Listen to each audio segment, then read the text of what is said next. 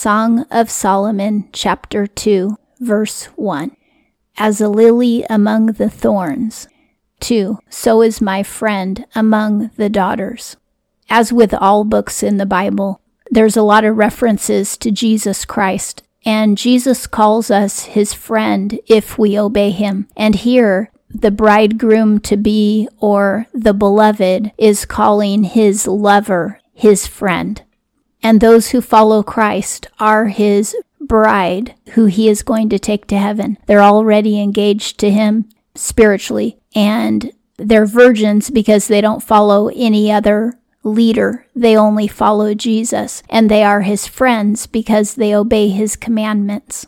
He also calls her a lily. In the previous chapter, he was called the lily of the valley. So she's like him. She isn't the lily of the valley, but she's a lily. So she is aspiring to be like him. And that's the same thing with Christians who follow Christ.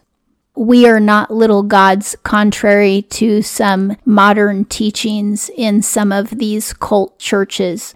This isn't saying that we're little gods, because we're not gods at all. But we do become like Jesus in the sense that we develop his character traits when we obey him.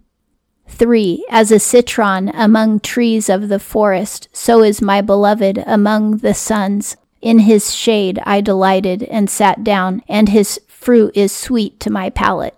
The first 2 verses were the voice of the bridegroom, and this verse is the voice of the damsel. And she responds in the song saying that he is like a citrus fruit tree in the forest that is big enough that she can get shade under it. He is a fruit tree in the middle of the forest. That's saying that he has something to offer that no other man has. She also says that his fruit is sweet, and this symbolizes eating or consuming the word of God. His word is sweet to our palate. That's why we read the Bible. We just can't get enough of his words. 4. He hath brought me in unto a house of wine, and his banner over me is love. If you go to a birthday party and it says happy birthday whoever, that's a banner. This is a metaphor that the damsel is saying he invited me to his banquet, and the sign that he put over my head at the table that he sat me at, that sign said love. When we go to heaven and we eat the wedding feast with the Lord, I bet there will be a banner there that says love. 5. Sustain me with grape cakes. Support me with citrons, for I am sick with the love. Grape cakes and citrons would be food that you would eat to have fun. It's not staple food, it's party food. The bride is saying, I'm eating delicacies with my Lord. And that's what we're doing when we are in love with Jesus and we are consuming his word and obeying his commands. It is like being at a dinner party where we're eating delightful foods. And she says she's sick with love, which means that she's in love with him. 6. His left hand is under my head, and his right doth embrace me. That's a beautiful image of a man and a woman kissing. And this is very natural. The man is supporting her torso and her head when he kisses her. So it's just a lovely scene. This is the scene between Christ and the church. Remember, everything in the temporal world, meaning the physical world where you can touch, that all represents something in the spiritual world. When we go to heaven, there isn't going to be any sex, but that represents just being united with Christ in heaven. In heaven, there's no procreation. But the fact that they're kissing in this song is representative of Christ receiving his bride. So it has a spiritual representation. 7. I have adjured you, daughters of Jerusalem, by the roes or by the hinds of the field, stir not up, nor wake the love till she please. I'm not sure if this is the man singing or if it's the damsel singing, but whichever one it is singing, they're telling the choir not to bother them because they want to express their love for each other, and they're telling the choir to leave them alone.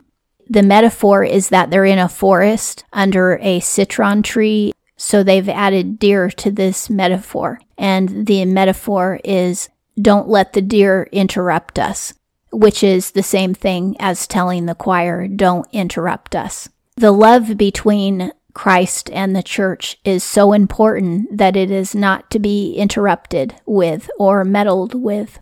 8. The voice of my beloved, lo, this, he is coming, leaping on the mountains, skipping on the hills.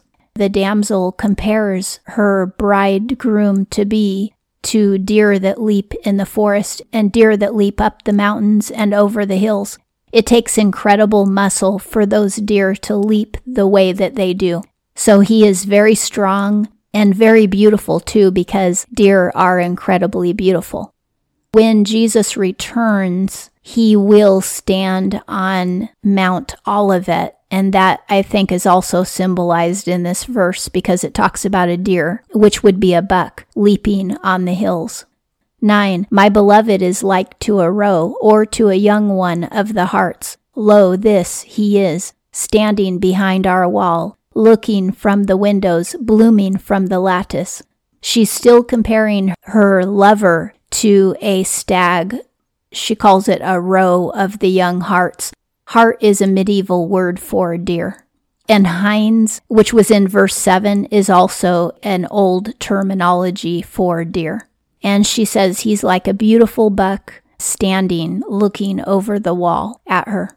And you know how intently a buck looks at the doe. They won't take their eyes off of that doe. And that's how intently Christ looks at the church. In this song, the two lovers actually sleep together, and it's very sensuous. They haven't enjoyed the wedding feast yet, but they are legally bound, because in Jewish culture, you are legally married on the day that you're betrothed. That's why it's called betrothal and not engagement. What we have in Western culture is engagement, where there's no legal contract at all when you get engaged. You can cut it off at any point. In fact, in Western culture, the engagement is a period of last-minute decision-making. But in Jewish culture, it's betrothal, which means you are legally married at the point that you promise each other that you will be married. But you don't have the wedding feast until later when the bride's home is prepared. It's permissible for them to have sex, although that isn't usually what happened, but they are legally married before the wedding feast. This explains why Joseph in the New Testament would have had to divorce Mary in order to break off their betrothal. She was promised to him, and they were already legally bound, so it would have required a divorce to break off that relationship. 10. My beloved hath answered and said to me, Rise up, my friend, my fair one, and come away. Now the damsel sings that her lover has called her to him, and Jesus has called us to him as well. 11. For lo, the winter hath passed by, the rain hath passed away, it hath gone. It's springtime now.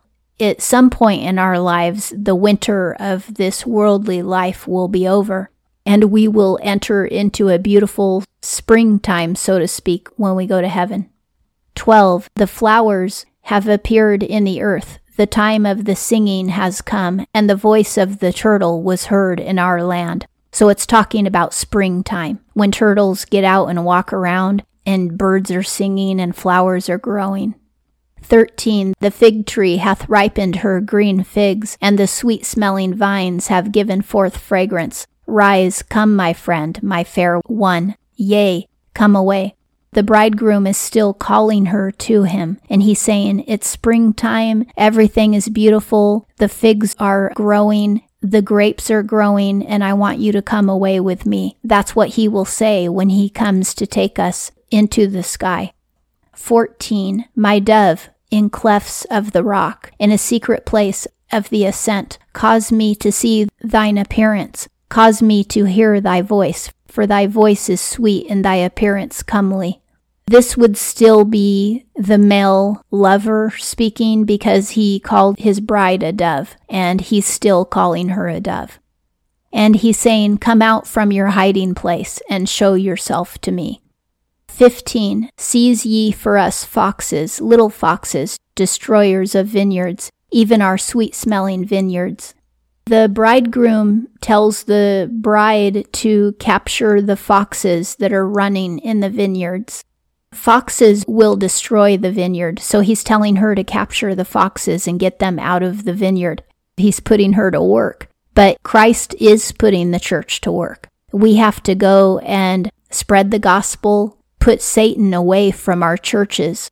16. My beloved is mine, and I am his, who is delighting among the lilies.